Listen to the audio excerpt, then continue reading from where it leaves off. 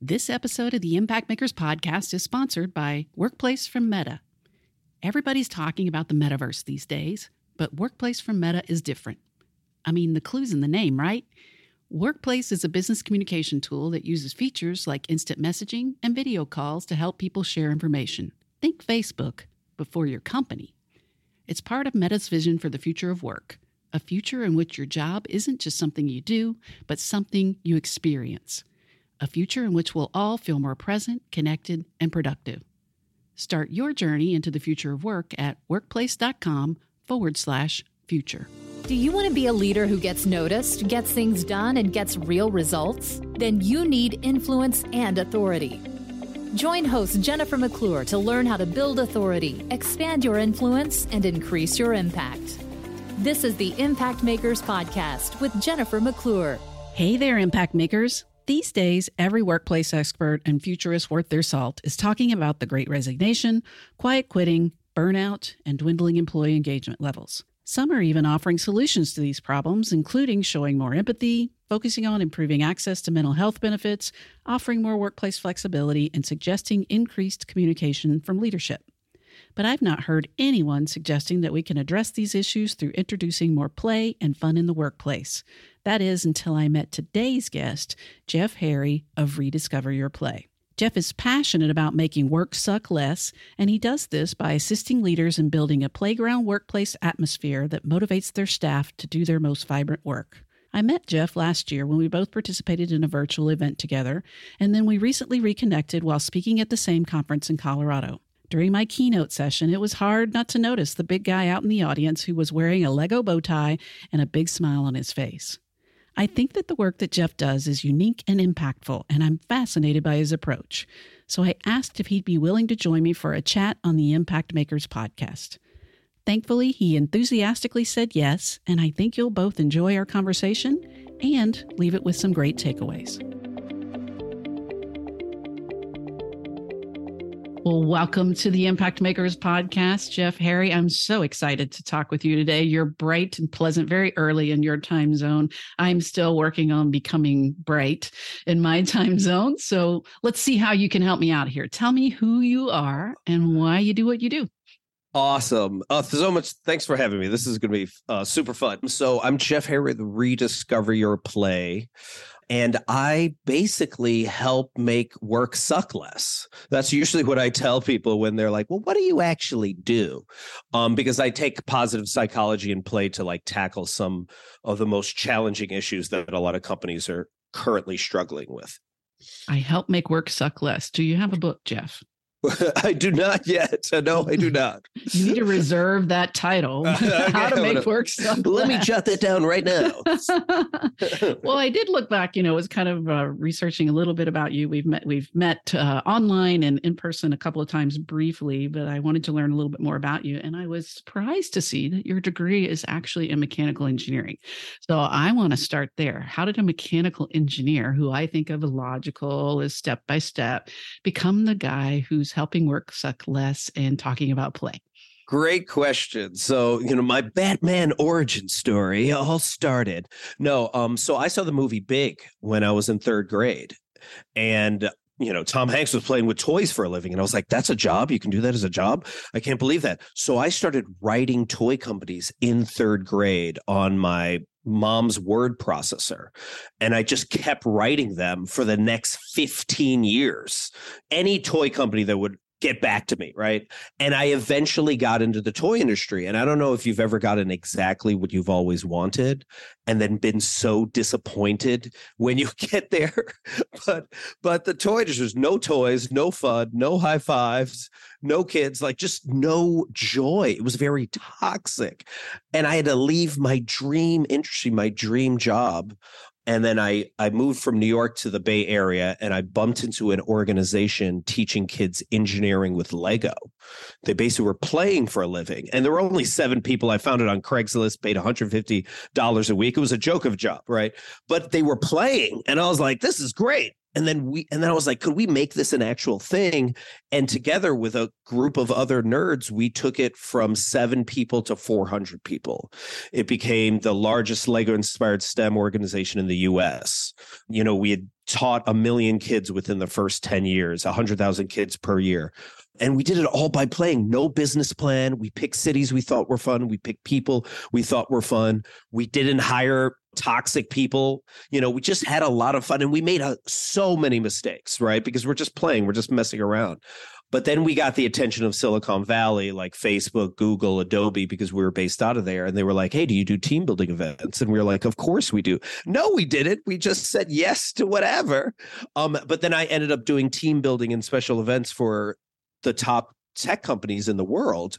But I realized over the next decade, as I was doing this, they were toxic as well. They were struggling with having difficult conversations and dealing with that one person at work that ruins work for everybody else. So I created Rediscover Your Play right before the pandemic as almost like an experiment to explore how do we address issues like toxicity in the workplace, like toxic masculinity, like having difficult conversations, but through the lens of positive psychology and play. Mm-hmm. So right before the pandemic, were you up and running and off to the races before then, or have you had to really figure this out virtually? I had collaborated on one workshop, one topic with my friend Gary Ware called Dealing with A-Holes at Work Through Play. And it had been picked up by South by Southwest, which got canceled. We spoke at Inbound, and then we went to Australia to speak. And then the pandemic happened, and then we couldn't go anywhere. But it was starting to get momentum. Yeah.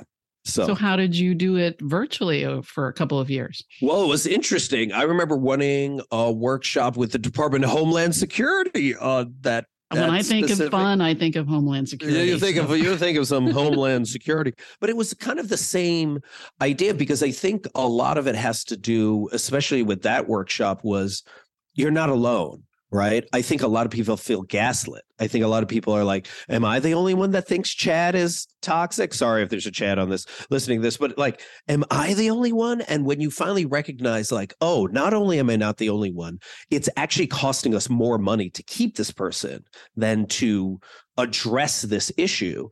And let me think of strategies that I can do that I have power and agency to actually take action on.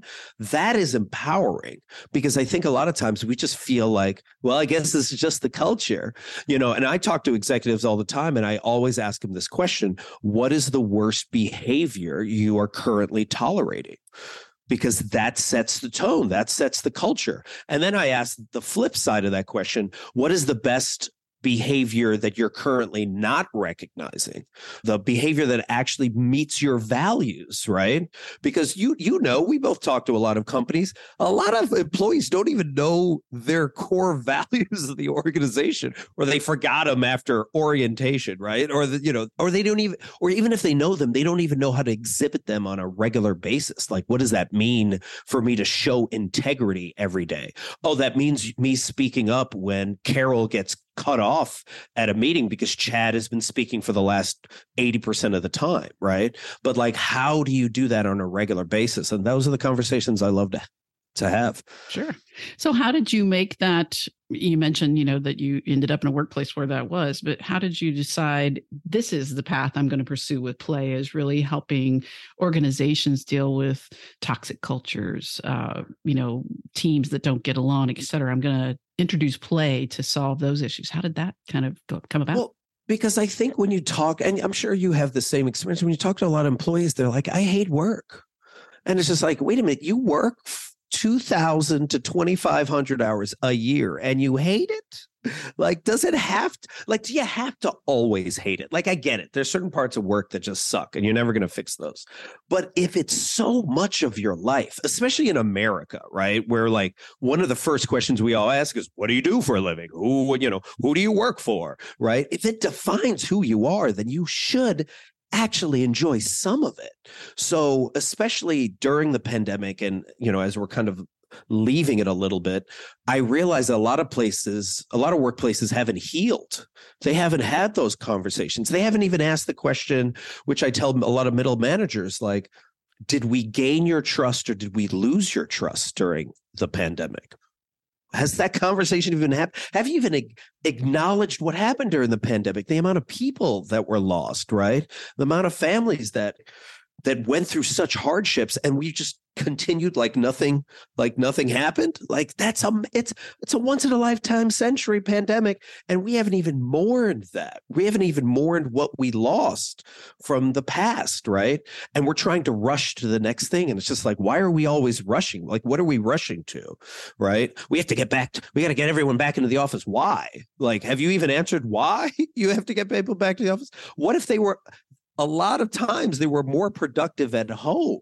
What does that say about you? Or what does that say about your middle management that it's not able to micromanage people? Do you just want to get them back to the office because you have nothing to do? Like, we have to be asking harder questions of like, what are we doing? Why are we spending so much time at work and it's not a place that people want to go to? We can fix this. We're smart enough to fix this. All right, Jeff, help us fix this. I know as an HR leader for many years in charge of team building, exercises and not having the resource of someone like yourself, I probably created a lot of what I would say people call forced fun. And I like to think of, and this is dating me a little bit, so somebody maybe can look it up on the internet, but there was a television show called Murphy Brown with Candice Bergen way back when.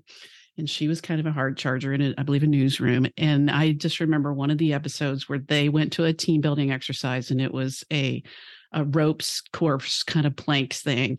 And the worst of everybody came out in that team because their true personalities shine. The competitive ones got competitive, and she was like, pushing people off of the boards and stuff. And I remember some team building exercises of my own that were similar to that. So what's the difference between forced fun and introducing play into the workplace? Great question. So I hate forced fun. I did forced fun. I used to run team building events. And if you put Chad in a room with Daphne, as you said, they hate each other. They're not going to hate each other. Now they're just stuck in a place together, now hating each other. So it's like, okay, this is not helpful. So I am not about forced fun, because what makes play awesome is it's a choice. Like, if you think about the playground, when you used to go to the playground, you got to choose what you would play and do, or you could just choose to just sit on the sidelines. Like, you don't have to play.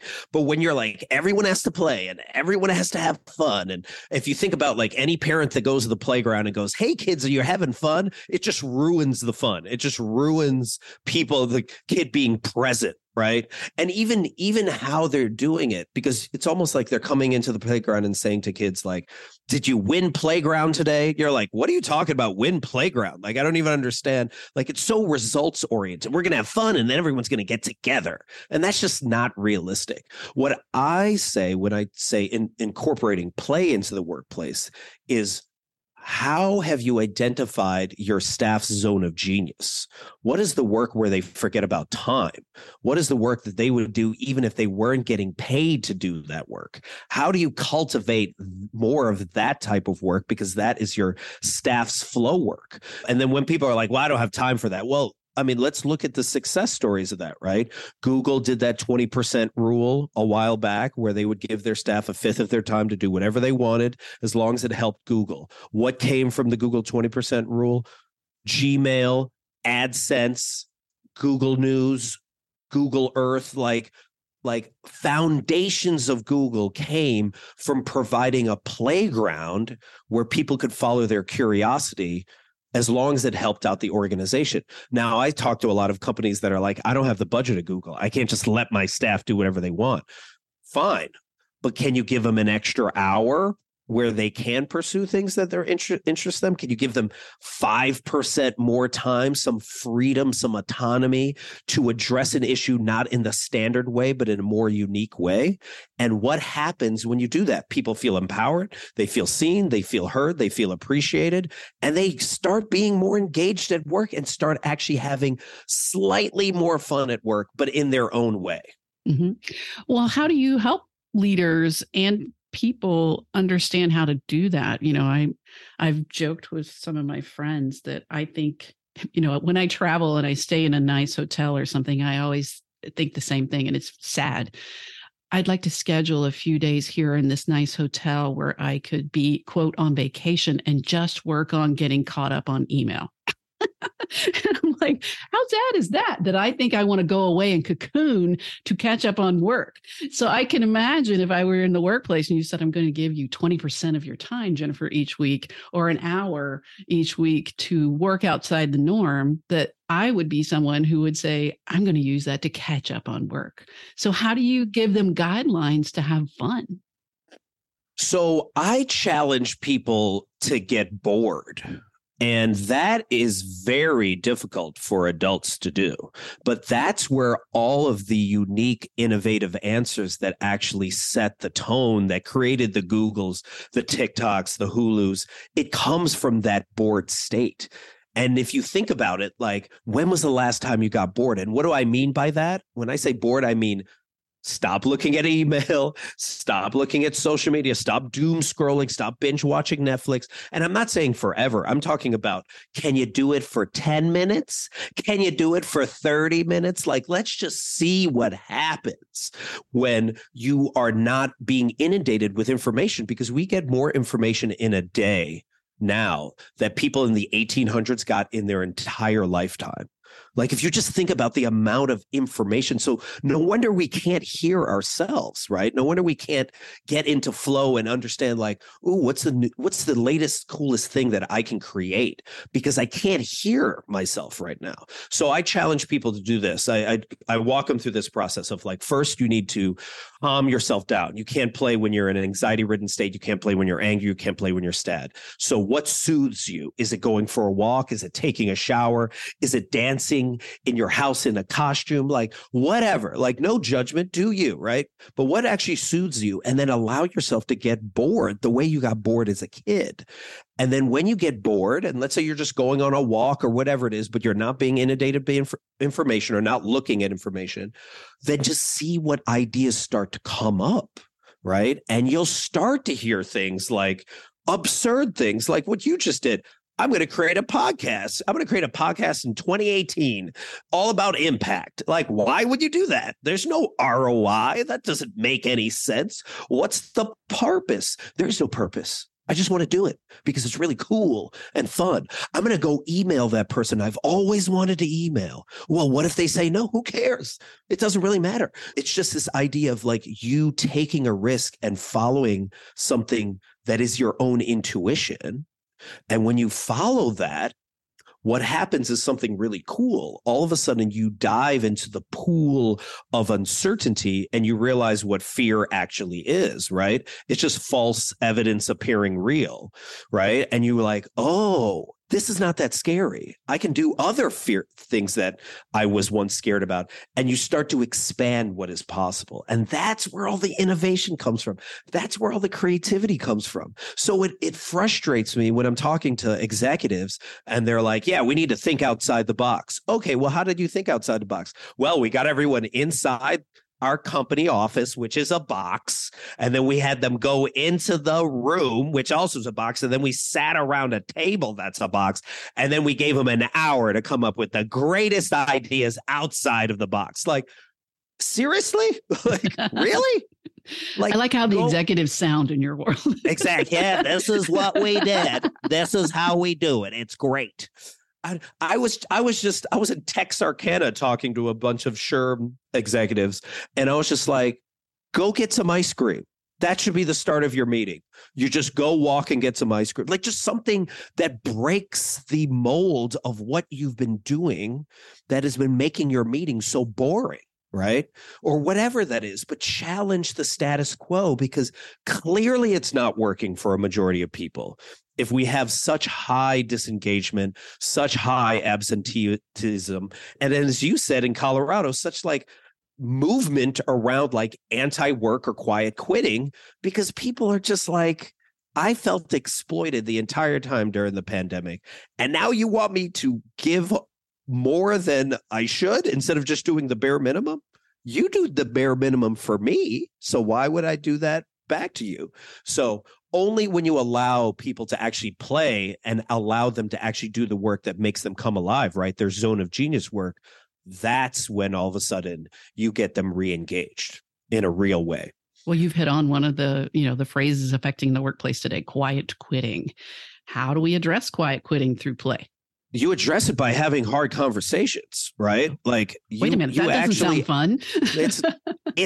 But play's not always going to be like happy and go lucky. It's experimental. Like, what is play, right? Play is based off of experimentation, a sense of awe, following your curiosity, following your intuition.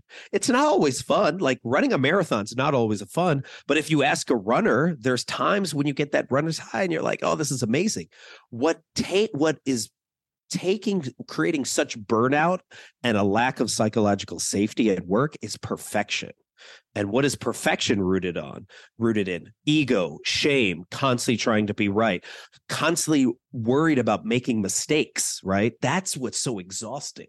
But when you come from a play perspective and you're like, hey, I'm going to have a hard conversation and I don't know how it's going to go, but I'm open to having it and being like, listen, I realize you're more disengaged at work right now. Tell me what's up. What's happening with you? Is it something in your personal life? Is there something I'm doing? Is there something that the company is doing? Is there some way in which we broke your trust way back, like in March of 2020? Like, let's have a real conversation about that. And let me see if I can help. And maybe I can't, but at least we're going to be open to having this conversation where I'm not trying to fix it, where I'm not trying to gaslight you. I'm not trying to say that your issues aren't real issues, but I'm just here to actively listen. And I don't think a lot of leaders actively listen and are really paying attention to what their employees need. Sure.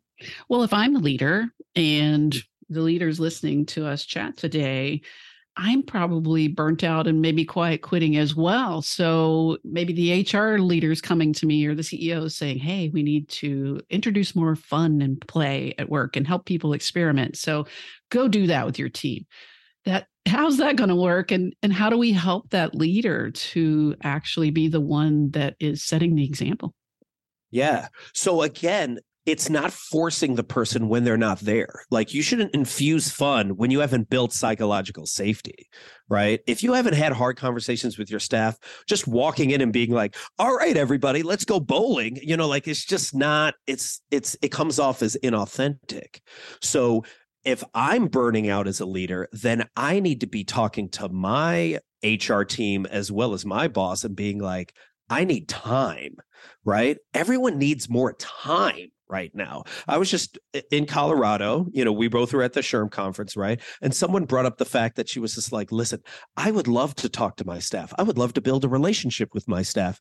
But right now, 2 people have quit. So I'm doing the job of 2 other people as a way to show my staff that I have their back. So I get it. Like, right now, people don't have time. So how can your boss help you get more time? Or how can you look at your own schedule and be like, what is a good use of my time and what isn't? How many meetings am I a part of that aren't necessary? How many meetings are we running that are not necessary right now? Because we're not actually addressing anything pertinent in this moment, right? And then once you have time and once you're able to give your staff some time, that is when you can actually start to help. The other thing I would also recognize or help them with is how much time are you recognizing your staff as well as recognizing you? Like, do you understand your staff's languages of appreciation?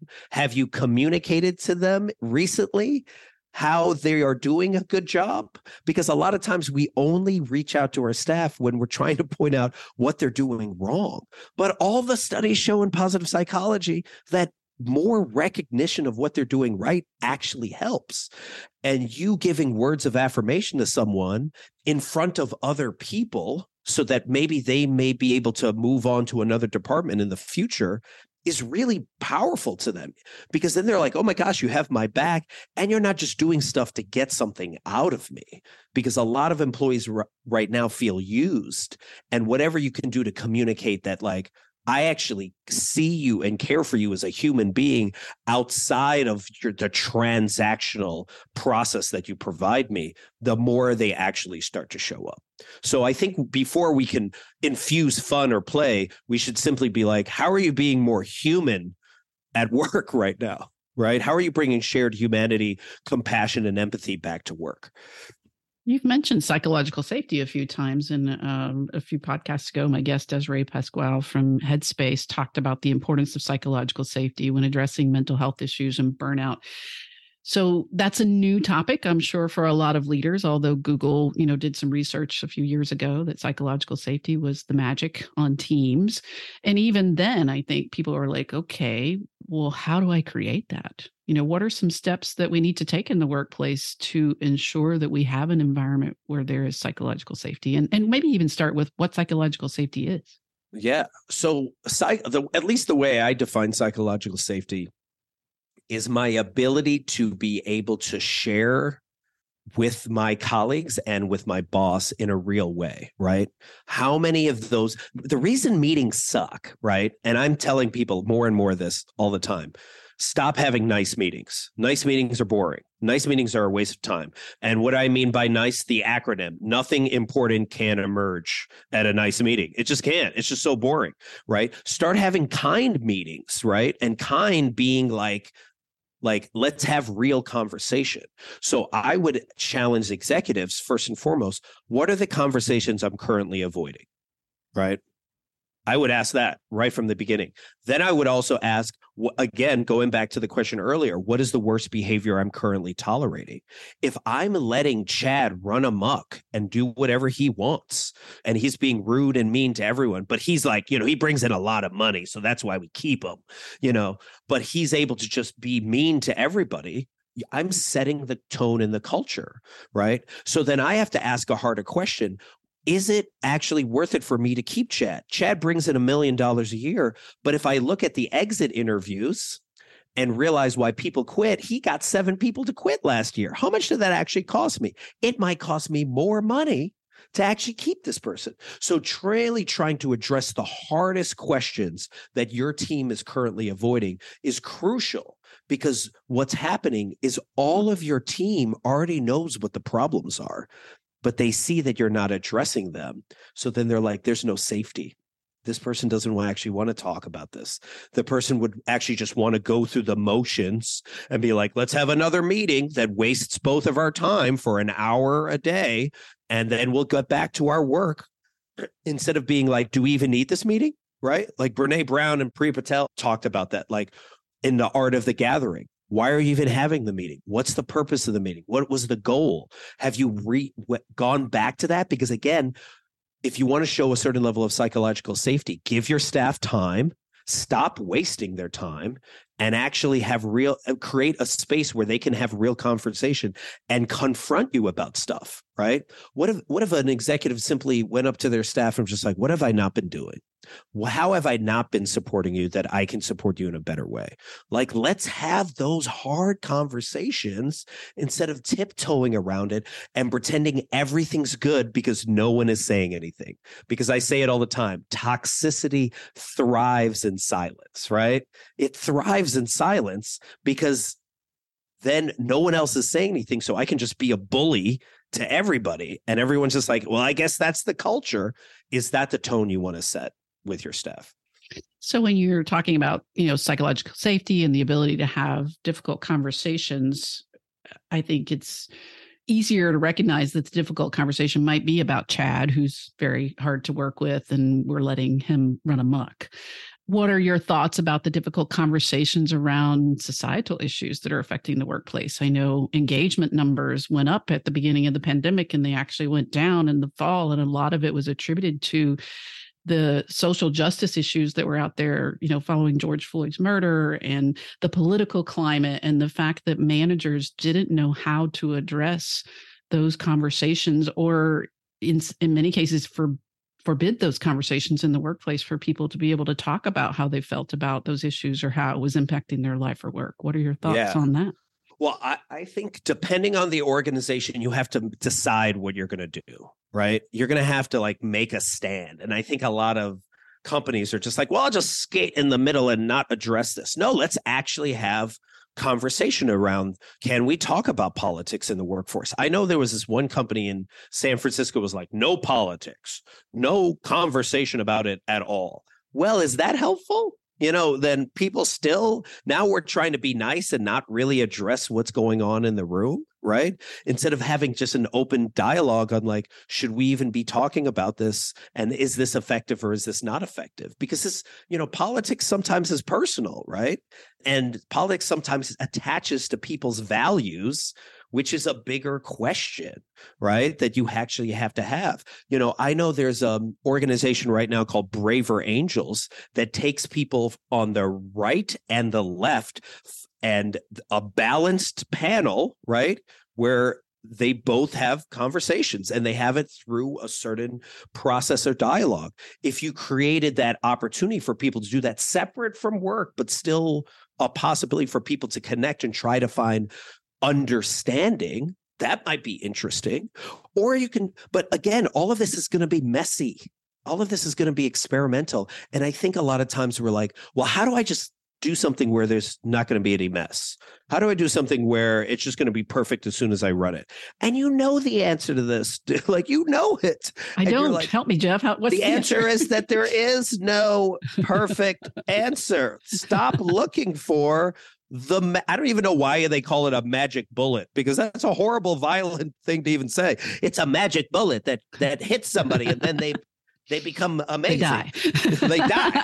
That's really what happens. If you're looking for a magic bullet, the culture dies, right? Instead of just being like, I don't know the answer. I wish executives were like, I don't know the answer more. They would admit it. Let's figure it out together, right? That's what I really respected about Tony Hsieh at Zappos, right? Like, he didn't know, but all he knew was just like, if I create a safe, enjoyable, fun place where my staff feel seen, heard, and appreciated, and I take care of them, they'll take care of the customers. And that worked. But then you have other organizations, and I just heard this recently in Colorado for someone that used to work for Amazon. Well, actually, she used to work for Whole Foods, right? She was HR for Whole Foods. And remember, Whole Foods, they talked about work culture and how much they cared about their staff and everything. And then Amazon bought it. And then Amazon removed all the HR staff from the store. So there was no one to handle disputes. There was no one to handle hiring. There was no one to handle like all of the fires that happened in the store. You had to call an HR number, right? Or you have to go to your manager who's already busy, like stocking shelves or doing something. They took the humanity out of the workforce, right? And if we want to, like, I really believe we're at a crossroads right now. Where do we want to go to the antiquated old boys club of the past that's built off of toxicity, right? And built off of individualism? Are we finally ready to go to a future that's built off of like healthy masculine and divine feminine leadership, right? That's about collaboration and intuition and also competition and both, and being able to manage both. But you have to bring more shared humanity, compassion, and empathy back to work in order to do that. And that's the choice every HR staff, executive has with each and every decision they make on a regular basis. Mm-hmm. Well, we've been again talking about the toxic people. How do you address that through play? The toxic person or people in the environment. So part of that is experimentation. Like, so I go through various steps, right? So I'm like, hey, okay, what is the issue? Chad is taking up 80% of the meeting. Okay, listen up. Jennifer, Jeff, Daphne, what we're going to do when he cuts you off, I'm going to get your back and be like, whoa, we need to hear from Jennifer. Jennifer is the most knowledgeable person in the room about this issue. I think we need to hear from her, right? And the more we get each other's back over the next 3 months, we start to occupy the meeting back up. That's one way to address it. Also, you could confront Chad. You could go right up to him and be like, hey, what is the goal of our meetings, right? You don't attack their character, right? You address their behavior and the impact that it's having. And you go into that conversation not trying to win, right? But trying to understand, trying to find some common ground. But you go, Chad, what is the goal of our meeting? Oh, is the goal of our meeting to get the most ideas? Well, right now, when you cut off Jennifer and myself, we don't feel like sharing. Like, is that your goal? Right. And then if they're like, whatever, I'm going to do whatever I want. That's when you're going to the HR. That's when you're going to their boss and you're like, Does this person actually communicate the values of the organization, right? Does this person actually achieve the goals of the organization? I remember when I had to get rid of a toxic person, I went up to our boss and was like, what are the goals of our organization? To make money. This person's not making money. What are the values of our organization? Curiosity, psychological safety, having fun. This person's sucking all the life out of that. What specifically is your primary motivation? Oh, you want a higher bonus? Well, guess what? As long as this person is here, you're not going to get it, right? And when you're approaching it from a systematic way instead of just a complaining way, and you start to even document it, like having these journals of like, these are all the things this person has done, and this is how it's affecting productivity, because I believe you lose $14,000 per employee for every 3 months if you have a toxic person on your team. Right. So if you have 5 people in your team, you're losing $70,000 just right there off the bat. If you have a toxic person, every time someone leaves, it costs 6 to 9 months of someone's salary to replace them. So you're paying $100,000 to a staffer, that's $50,000 to $75,000. Are you okay with that? And then we're not even talking about the lawsuits. Oh my goodness, right? The discovery alone could cost you $75,000 to $150,000. Look it up yourself. Like, we're not even talking about the settlements. So like when you add up all those numbers, you're like, is it really worth it to keep this person? Like, let's have a real honest conversation about this, right? But constantly being able to experiment and try out new things, that's the embracing the play. It's the play-oriented mindset of like, I don't know how we're going to solve this, but we need to address this at each and every moment, because we just can't tolerate this type of behavior anymore in our workplace. It's not helping. It's actually causing us to hemorrhage money. Mm-hmm. Tell me about, I'm sure you have a story, at least one, of a situation with a client where you went in, you're bringing in your bag of tools and ready to talk about psychological safety and play in the workplace, and they've all got their arms crossed and nobody's buying it. Tell me about a success story where you've been able to bring those people around and maybe some of the results that came from that. Well, so I'll share. So this was interesting. As I'm doing one, maybe this other one might pop up. But I remember once running a workshop for people. And this was at another organization when I used to play with Lego a lot. And I remember running a team building event. And I remember we were at a winery with like this biomedical tech company.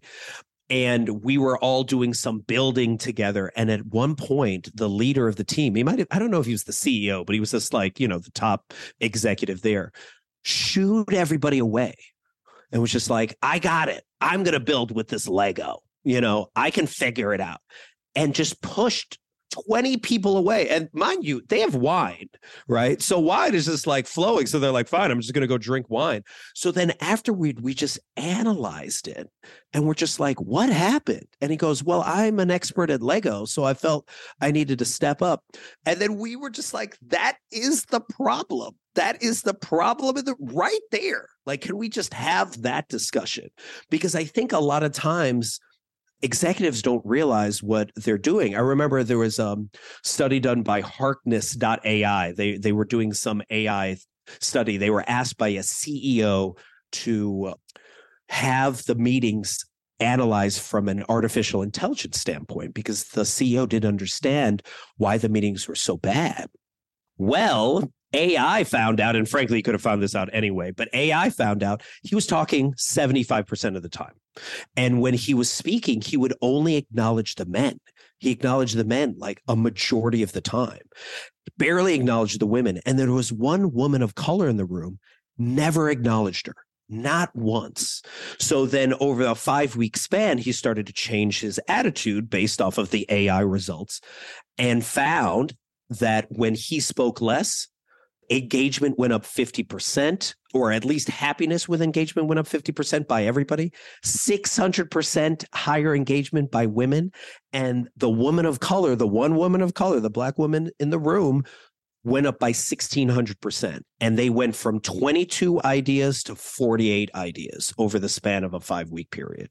So like, there are tangible, and I use that example instead of just like, let me just tell you the story, because it's data, right? And like, and executives need data. But this is like, did he really need that AI in order to do that? No, I don't think he did. But when I've done that with executives and done that just with teams where we have hard conversations, my measurement of success is I come back to them 3-4 weeks later and be like, did you have that specific conversation? Right? When I'm sitting in a room with like hotel executives and I'm like, what is the challenge that is most getting in the way of you doing your most vibrant work? All of us write those down, and that's different for different like hotels, right? And then I'm coming back to them and being like, where are we at? Right? Oh, did you actually hire an extra person to give that person time? Great. Oh, did you actually take some of the work off that person's plate because they were so stressed out? Awesome. Oh, are you still avoiding having that conversation about that toxic person? Okay, we got to work on that. Why is that getting in your way? Those are examples of the ways in which I'm like, all right, we're slowly making progress. But we have to understand it's always 3 steps forward, 2 steps back. It's always messy. It's always like, it's not going to be clean. And I think a lot of times we are just waiting for someone to just save the day with like a perfect word or a perfect conversation. It's just like, that's just not the reality. You know, if you haven't had a conversation with your staff for the last 6 months, and then all of a sudden you're like, we're going to have a real good talk today. That's so much pressure on this one talk. Like, goodness, dude, I'm stressed out. Just, you know, what? Instead, be like, okay, over the next 6 months, we're going to start to have real conversations where I'm going to try to be more vulnerable and share what I know and what I don't know, and we'll see where we go. Hard out there to be a leader today. It is hard. It's real. Continuously evolve. One of the things that you have, again, taking a look at your website and some of the things that you've written and done, is a positive psychology play method. Tell me more about this method. What's involved? So positive psychology was founded by Marty Seligman back in the 1980s. And what he had found about it was he's a psychologist. And he had realized that up until the 80s, psychology had only studied what's wrong with people. And rarely had they ever studied what's right with people. And what he found is when you double down on what's right with people, you actually bring more happiness, you cultivate more curiosity, you cultivate more flow, all these different aspects, you build stronger relationships. So a positive psychology method is really using a lot of specific types of engagement methods to have staff become more productive. So for a perfect example, right, is savoring. Right? Savoring is a positive psychology method. Like there's even studies that found that if you watch enough sunsets, you actually slow time down in your mind because you start to appreciate it more. You actually notice this when you're on vacation and you slow down. Right? You're taking much more deep breaths when you're on vacation. Heck, just simply taking a deep breath from time to time actually really helps your nervous system. But the idea of savoring was just like, okay, so a way in which you could apply it at work is how are we celebrating? What are we doing to acknowledge people? And are we rushing to the next thing, or are we literally sitting and enjoying the fact that we just got this new client, or we just ran this really amazing, workshop or an event, or we just finished the quarter and we actually were successful? The problem with a lot of companies is we're always rushing to the next thing. We're constantly rushing like, okay, that was great. Let's have one happy hour and then move on. No, let's actually enjoy this. Let's actually communicate to each other how we appreciated one another during this time, during the challenging times as we're putting together this really hard event, right? Or that time where we actually didn't think we were going to make our numbers, right? And let's actually savor and appreciate one another, because just doing that more and slowing down actually would help your retention and help your productivity, because what do people want to feel? They want to feel seen, heard, and appreciated, right? So how are we doing that? There's many methods like this that you can easily do in the workplace, right? The whole languages of appreciation thing, all these different steps to actually say to your staff, hey, I value you. Wow, what a concept. And I think we've forgotten that.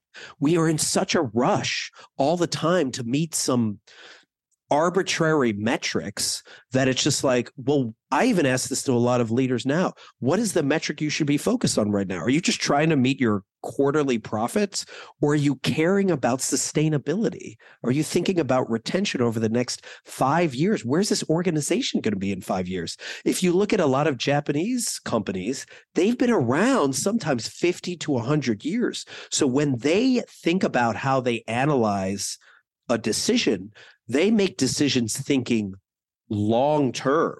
They're thinking 10, 15 years down the road, right? Maybe even longer. Native Americans used to do that, where they would think 7 generations before and 7 generations after. What would those generations make in decisions that actually move us forward? We have to be thinking more like that if we care more about the longevity of our organization. Or are we just trying to get the quick fix, just the next bonus, the next quarterly result? Because that's what is causing also the burnout. We're moving way too fast, and we're not spending enough time acknowledging our staff and their humanity.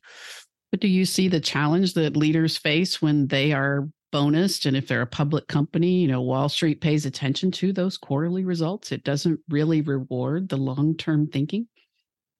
I mean, it doesn't really reward the long-term thinking in the short term, but like an organization that was able to last during the pandemic while other companies were going out of business. I mean, that's what we have to ask ourselves, right? Blockbuster was all about the short term, and look where they resulted. Sears was all about the short term.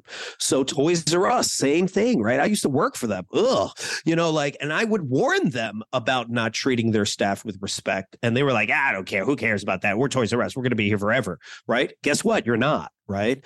And I say this all the time to executives. The future, this is Stephen Johnson's quote, which I was introduced by my play mentor, Kevin Carroll. But the future is where you'll find the future where people are having the most fun. Right. And if you think about who are the most innovative organizations, who are taking the most risks, right? That's why TikTok was thriving. That's why at one point Netflix was thriving during the pandemic. They were willing to take risks other organizations were not, right?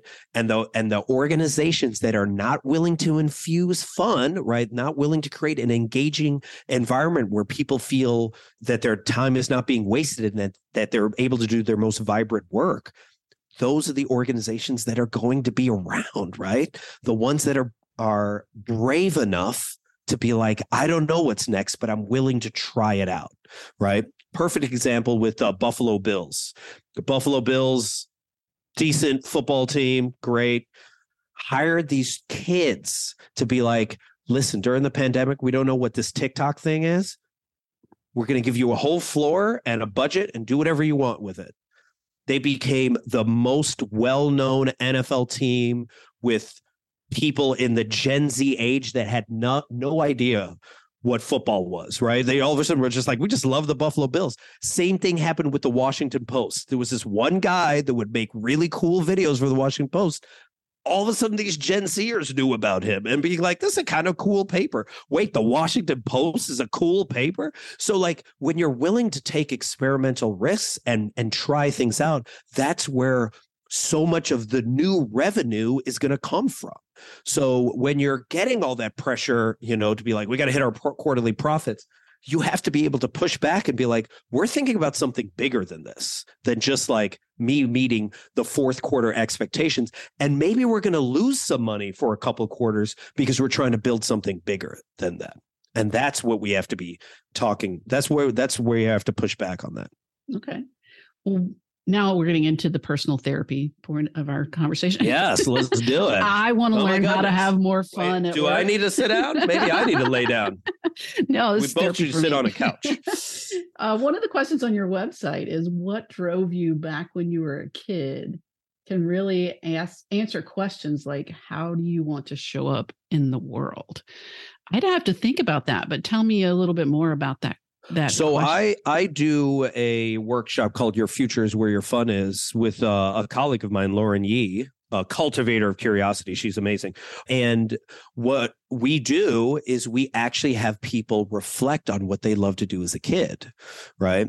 And when you reflect on what you love to do as a kid, then you're like, well, actually, let's just do it, right? So what did you love to do as a kid? See, I'd have to like, think what is about your that. favorite way to play as a kid? If you can think about it. And if you can't think of something, and this is for anyone also listening, try this out as well. If you can't think of something you played as a kid because maybe you didn't play a lot as a kid, then what is some way in which you played recently that you just love? Sure. Well, I lived in the middle of nowhere. So I played, and I love horses and lived on a farm. So the play that I can remember doing as a kid was with, little farm sets or horse sets, or I forget her name, Jane and John, and she had the golden palomino, so. Yes, Jane and John of the golden palomino. I love it. I was living out my horse girl dreams, as a kid with, both toys and real life horses. And that's what I think of when I think of play. I love it. So then what we do then is we go, okay, let's identify the play values of that. Why did you love to play in that way? Like, was it the creativity? Was it the connection? Was it the community? Was it like the imagination? Like, what were the aspects of that type of play that you loved? I think it was, the connection to horses, because they made me happy, and doing things to spend more time with them, to grow that friendship or partnership was really important to me. So connection, friendship, anything else? Partnership. Partners, connection, friendship, and partnership. Interesting, right? So then what we would have you do in the workshop is then we'd ask the group, right? You'd be like potentially up on stage with me, or we would do it in individual groups and be like, okay, Jennifer loves connection, friendship, and partnership. Now, what's one way in which you love to play? What's one way in which you love to work now? Me? Like when you're work doing by myself. You work by yourself. Well, I mean, that's probably why it's sometimes challenging, because I'm self-employed and I have 2 businesses and both of them are just me, so I get that connection. In the past, it's changed a lot for, I think, all of us. But my best friends are people that I met through social media, through Twitter, through blogging, other speakers at conferences and events. So people who don't necessarily live in my town, but I found a way to create that connection in my career and not necessarily in the workplace once I became self-employed. So then what we then would give you suggestions on, and what's cool is you do it in the group of a large amount of people, right? Is they just start throwing ideas of new ways in which you can cultivate more connection, partnership, and friendship in your asset. So here, do you have a piece of paper? Because I'm just going to start throwing ideas out at you, and we're just going to see what sticks, right? Okay. So, well, first off, I mean, you mentioned earlier your connection to horses, right? When was the last time you were on a horse, right? And when was the last time you maybe did that with your friends, like a meeting where you just hang out and have that? Another way I would do it is I would get all of your friends together and tell them this, like all of your work friends. You could even do this via Zoom and be like, okay, I want to cultivate more connection, partnership, and friendship with people. Give me all of the ideas that you have. You could even ask this of them. Oh, I love doing this as a coach. You could ask them, okay, why are we friends? Like, what value do I give to you? Like, what do I do for you? Right. And then the second question I would ask you is, when have you seen me most alive? When have you seen me most playful, most creative, most myself? So those 2 questions, when have you seen me most alive, and what value do I bring to your life? And then have them brainstorm with you based off of those play ideas, new ways in which you could play, right? Also, then I would think about, okay, you're always going around speaking, right? How do we actually cultivate community during it? So it's not just you up on stage and you speak and then you high five some people and you go on your way, but what fun thing can we do as a community that makes you feel appreciated when you're not always on stage? And I get it that you're an introvert, so you don't want everyone around you, but what is something that actually would be fun as a community that you can do with people that you care about, right? Or, I haven't seen a lot of my friends because they're all virtual. What if we could all just have a retreat and we all get together and just nerd out for like a weekend, right? So I would be and these are just the ideas we'd throw out. And then you'd write all these ideas down, and then whatever idea most resonated with you, we would challenge you to circle that idea, and then we would tell you to text a friend that's going to help you actualize that idea. And that's how we would actually do it. Yeah. And I love the question that you asked. You could have your friends ask you, when do Or when you could ask your friends, when did you see me when I felt most alive? Or I remember when I was thinking about starting my own business and kind of really suffering through that decision of what do I want to do with my life and what's next. And I was talking with a friend who I can still picture it. We were in an elevator in the office building, and he was an executive coach. And so he asked a great coaching question. And he said, Jennifer, when was the last time you felt you were at your best? You were in the flow, you were in the zone. And he said, when does that happen? And I said, when I'm on a stage and it's Q&A time. And so I think that answer for me was really revealing that I needed to pursue the speaking career, because at the time I was an executive recruiter who was doing kind of speaking on the side, that if that's where I feel that I'm really in my zone of genius, then I need to pursue that, because that to me is fun. So then I would even challenge you. Next keynote, 10-minute keynote, 50 minutes of Q&A. Like let's create it, right? Like if that is something that cultivates for you.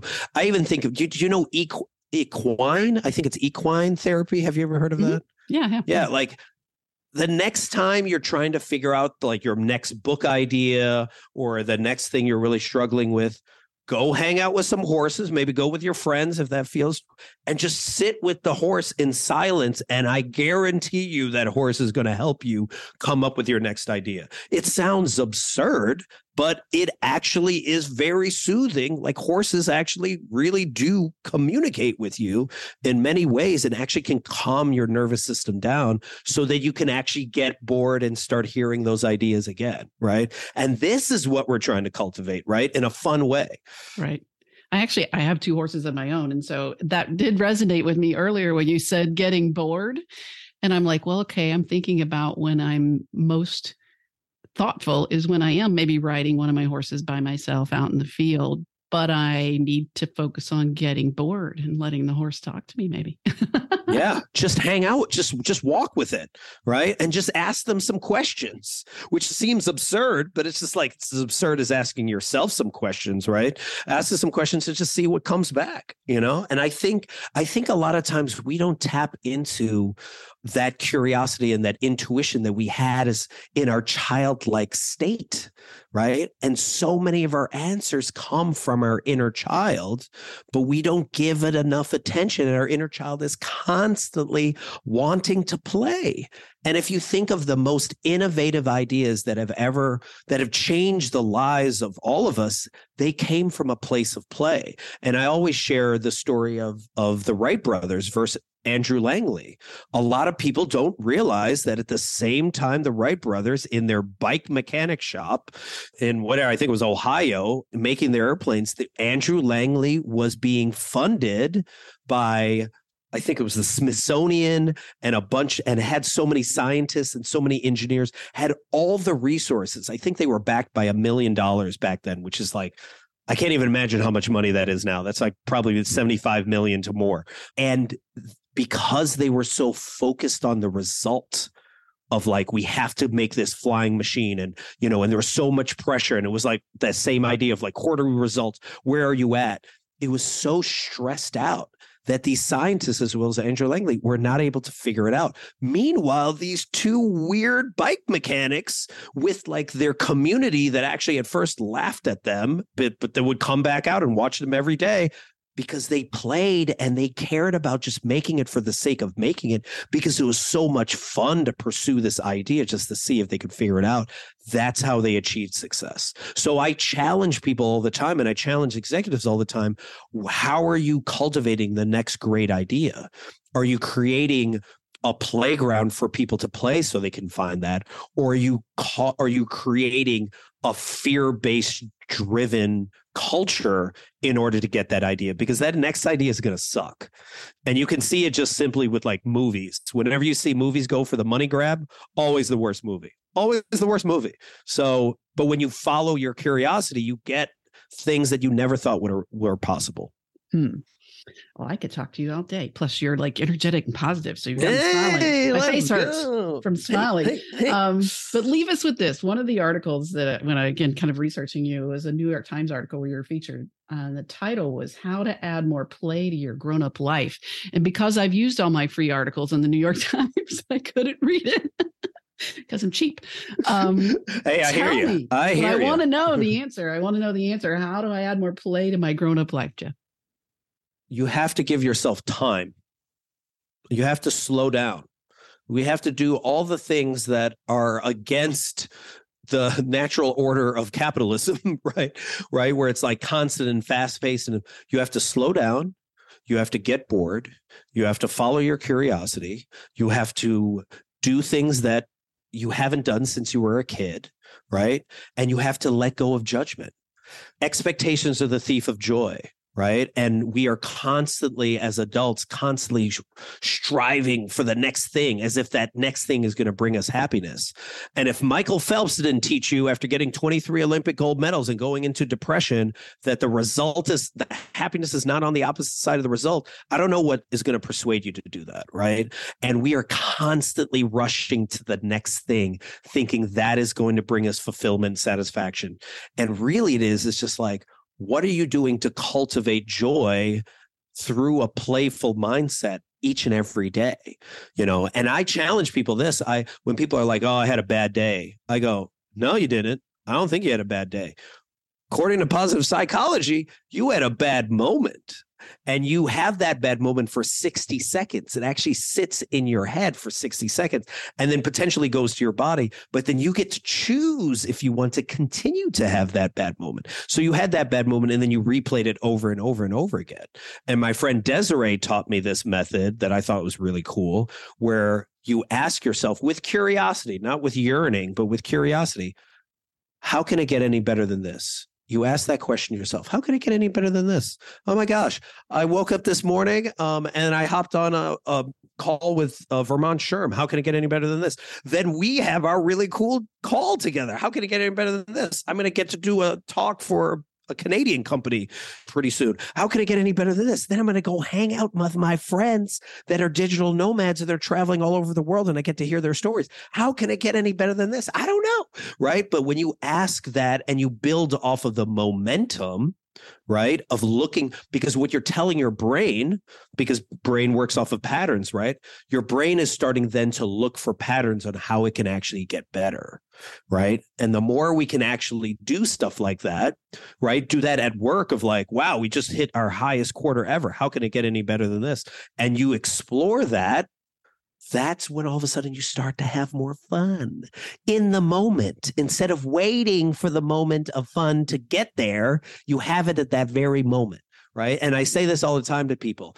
At the end of your life, you don't think of all your accomplishments. You just don't think of all that. You think of your fun, joy, play moments. So what are your fun, joy, play moments, and how are you cultivating more of those each and every day? Because that's what makes life worth living, right? Yeah. Well, fantastic. You've left me with so much good information. And how can it get any better than this, Jeff? I just don't know. I'm going to pursue that throughout the rest of my day.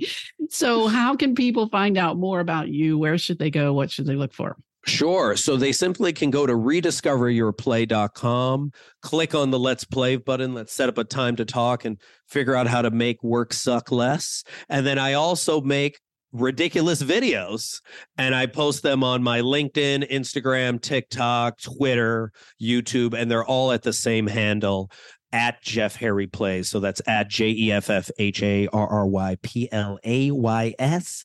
Let's please bring more play back to work because work sucks right now and it really doesn't have to. I love it. Well, thanks for your time today, Jeff, and for getting us excited about playing in life and at work. Thanks so much for having me. Really appreciate it. It's time for you to get noticed, create change, and grow your influence. Don't waste any time. Subscribe to this podcast and help us get the word out by leaving a review.